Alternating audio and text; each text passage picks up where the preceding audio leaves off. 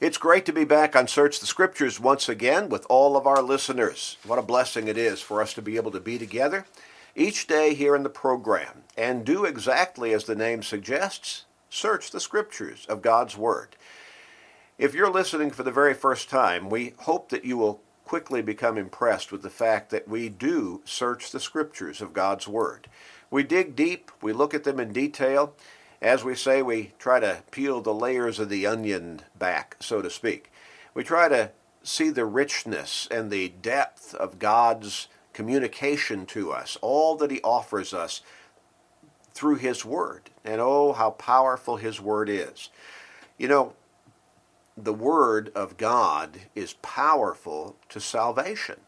The Apostle Paul said in Romans chapter 1 and verse 16, "For I am not ashamed of the gospel of Christ, for it is the power of God unto salvation to everyone who believes, to the Jew first and also to the Greek." Well, he's saying that's to everybody. The gospel is powerful to lead everybody who will follow those teachings, who will heed that call.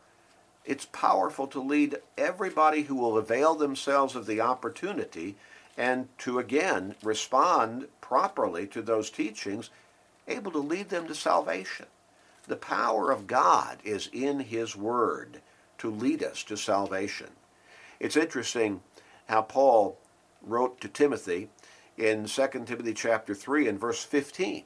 He said, "And that from childhood you have known the holy Scriptures, which are able to make you wise for salvation through faith, which is in Christ Jesus." The Holy Scriptures, able to make him wise for salvation. And of course, they're able to make us wise for salvation because they contain God's teachings as to how we come to salvation. And that's the gospel again. So if you're listening for the first time, we do hope, we pray, that you will quickly become impressed with the fact that we really do teach God's Word in depth, in detail, and yet we try to explain it in a way that is easy to understand and that makes sense for your daily life. We want to help you get to heaven. That begins with God's Word. Now, some people might say it begins with faith. Well, faith comes by hearing the Word of God, Romans 10 and verse 17. So in order to have faith, we first have to understand something about what God's Word teaches faith to be. And so faith comes by hearing the Word of God, Romans 10:17.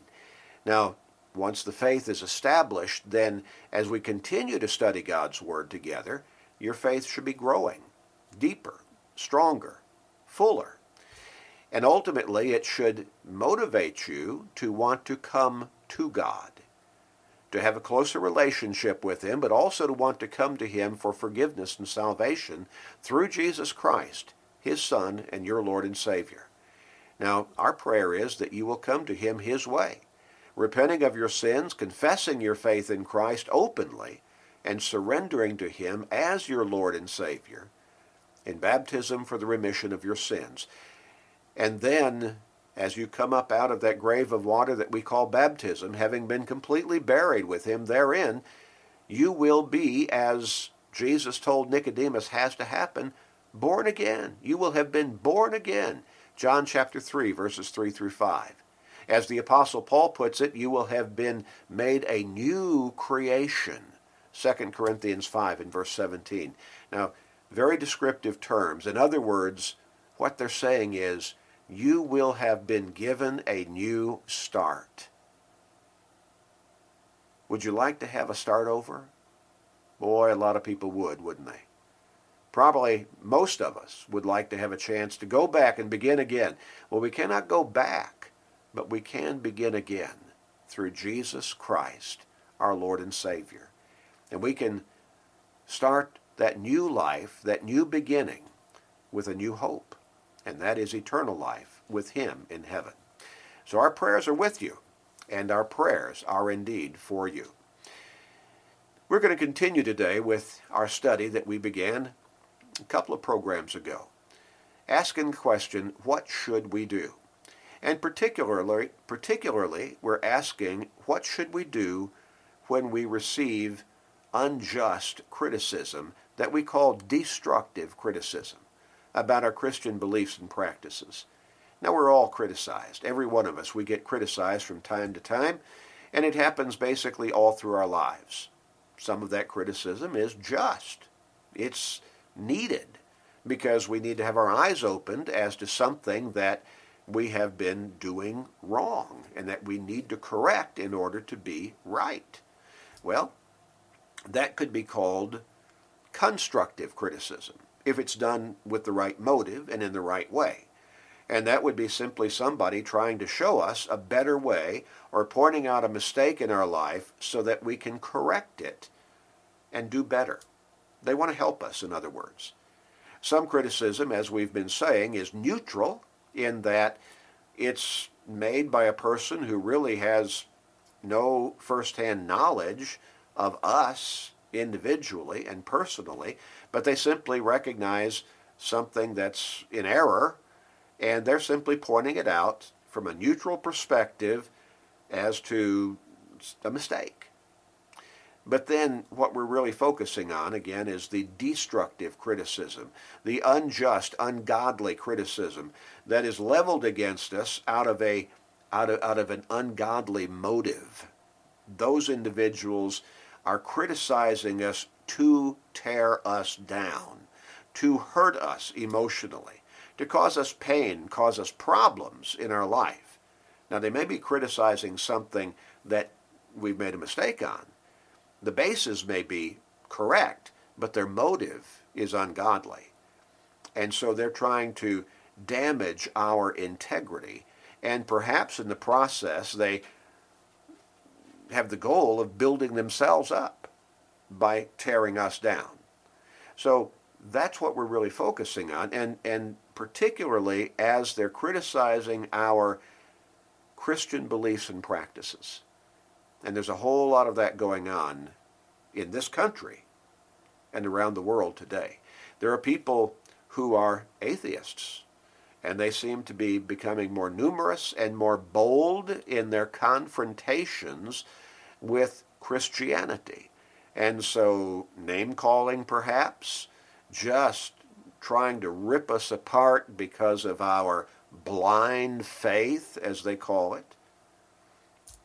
When you start to examine some of their philosophical positions, you find out that their faith in those positions is blind, but they level that charge against us. Maybe they make claims against God, about God. How could a loving God allow things to happen that are so bad in our world? Well, that's not on God. That's sin. That's on mankind. But then there are others who are skeptics. There are agnostics. And there are even people who would say they believe in God, but they don't like organized religion. I wonder if they've ever thought about why God would have sent his Son to this earth to establish organized religion in the form of the church, if organized religion wasn't important to our salvation. Well, they probably haven't thought it through that carefully. But they criticize nonetheless.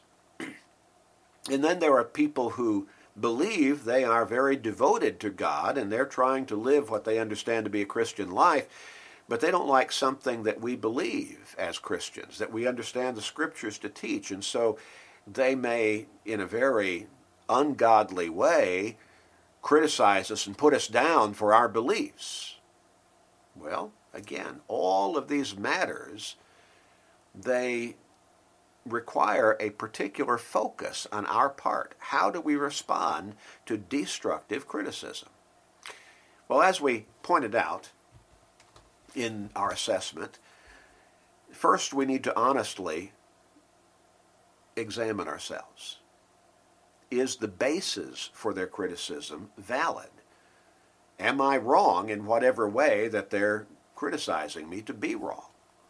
Now, not the motive. If it's destructive criticism, the motive is probably wrong and ungodly. But is the basis for what they're saying, is that correct? And if it is, I need to correct whatever it is that I'm wrong about. Now, that's going to take swallowing some pride, but we need to do that.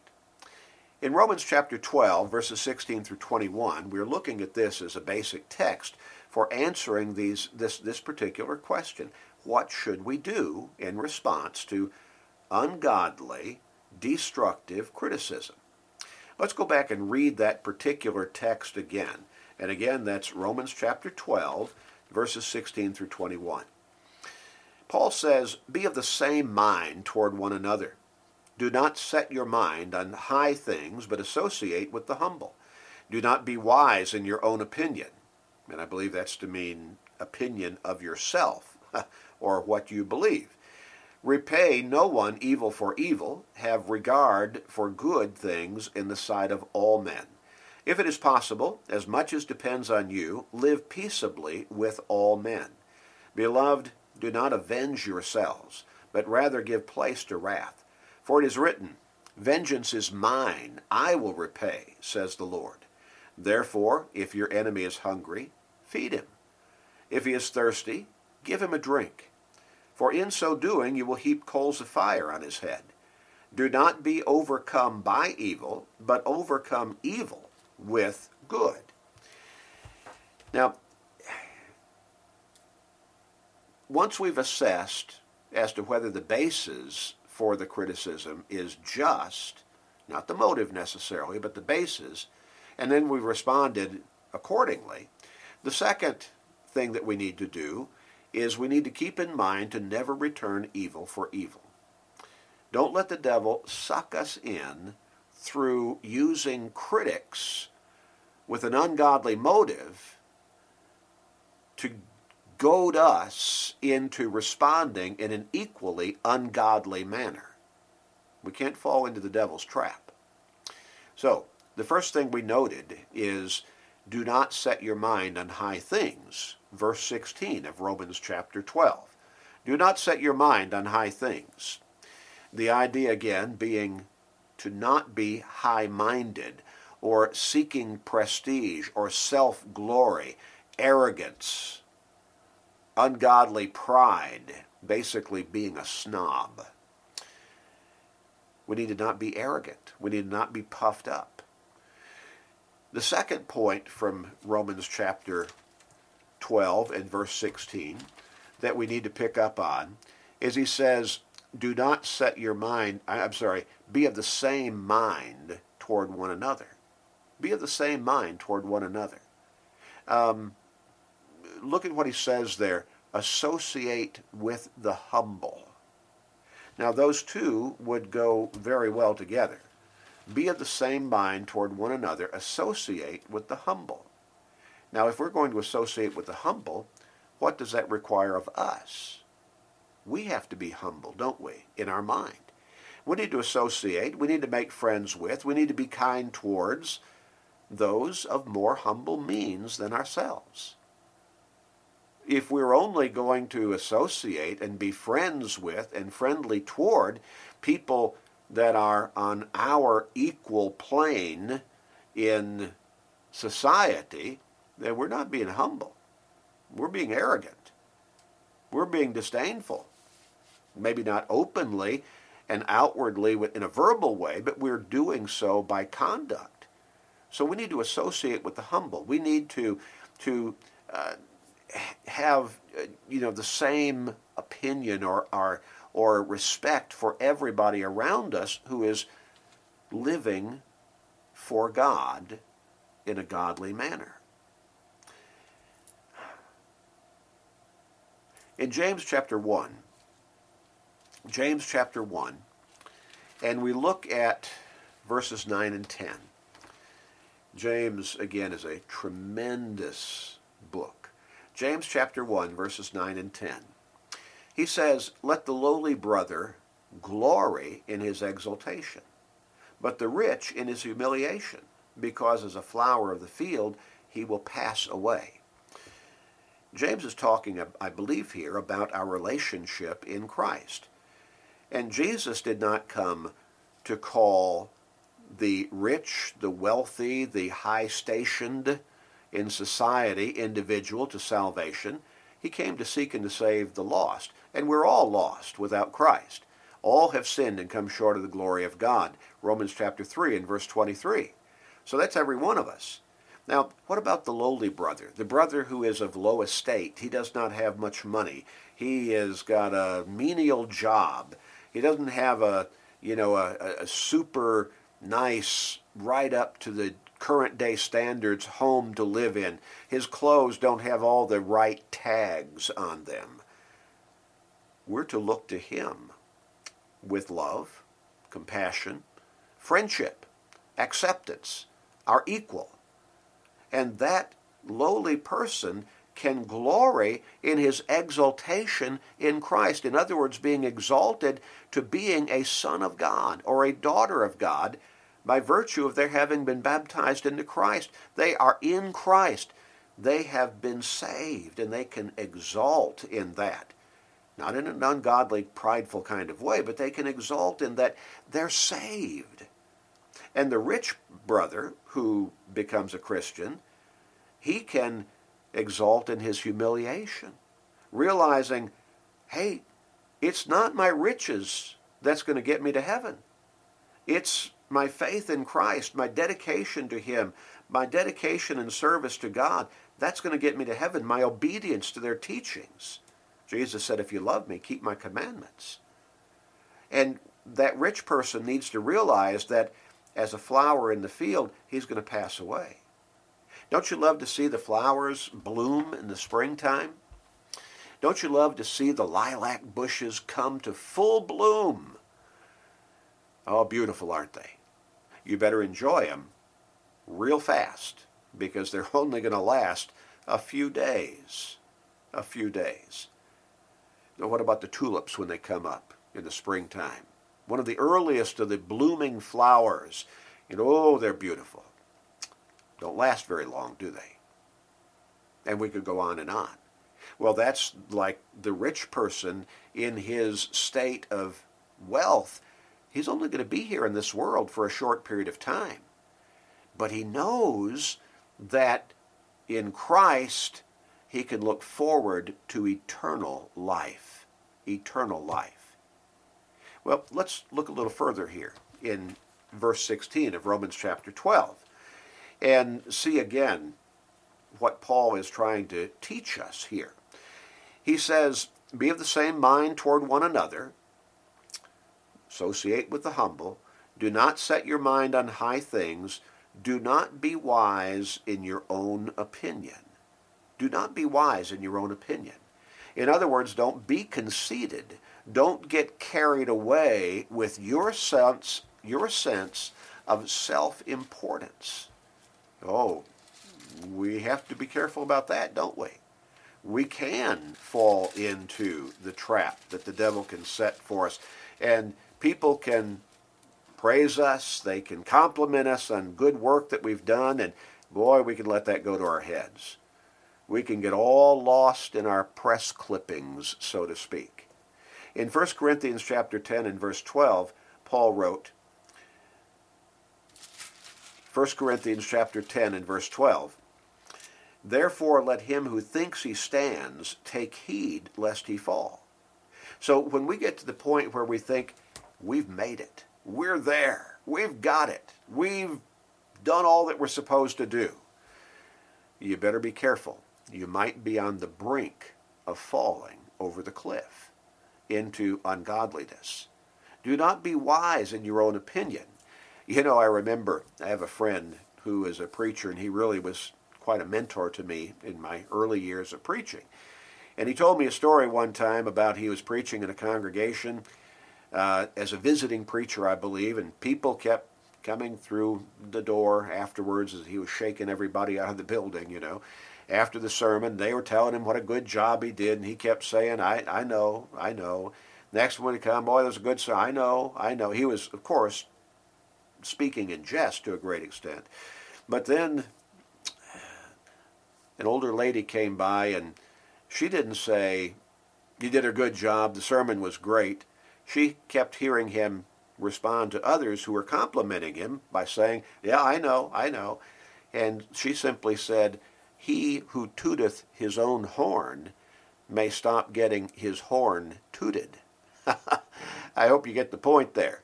You keep praising yourself, you may stop being praised by others. She taught him a lesson. And even though he was speaking in jest with all the others, he realized he needed to be careful how he was speaking so that he did not come across in a wrong way. We need to not be arrogant. We really do not. In James chapter 4, if we turn over there, James chapter 4, and we look at verse 6. And again, James is so rich in teaching us how to live the Christian life.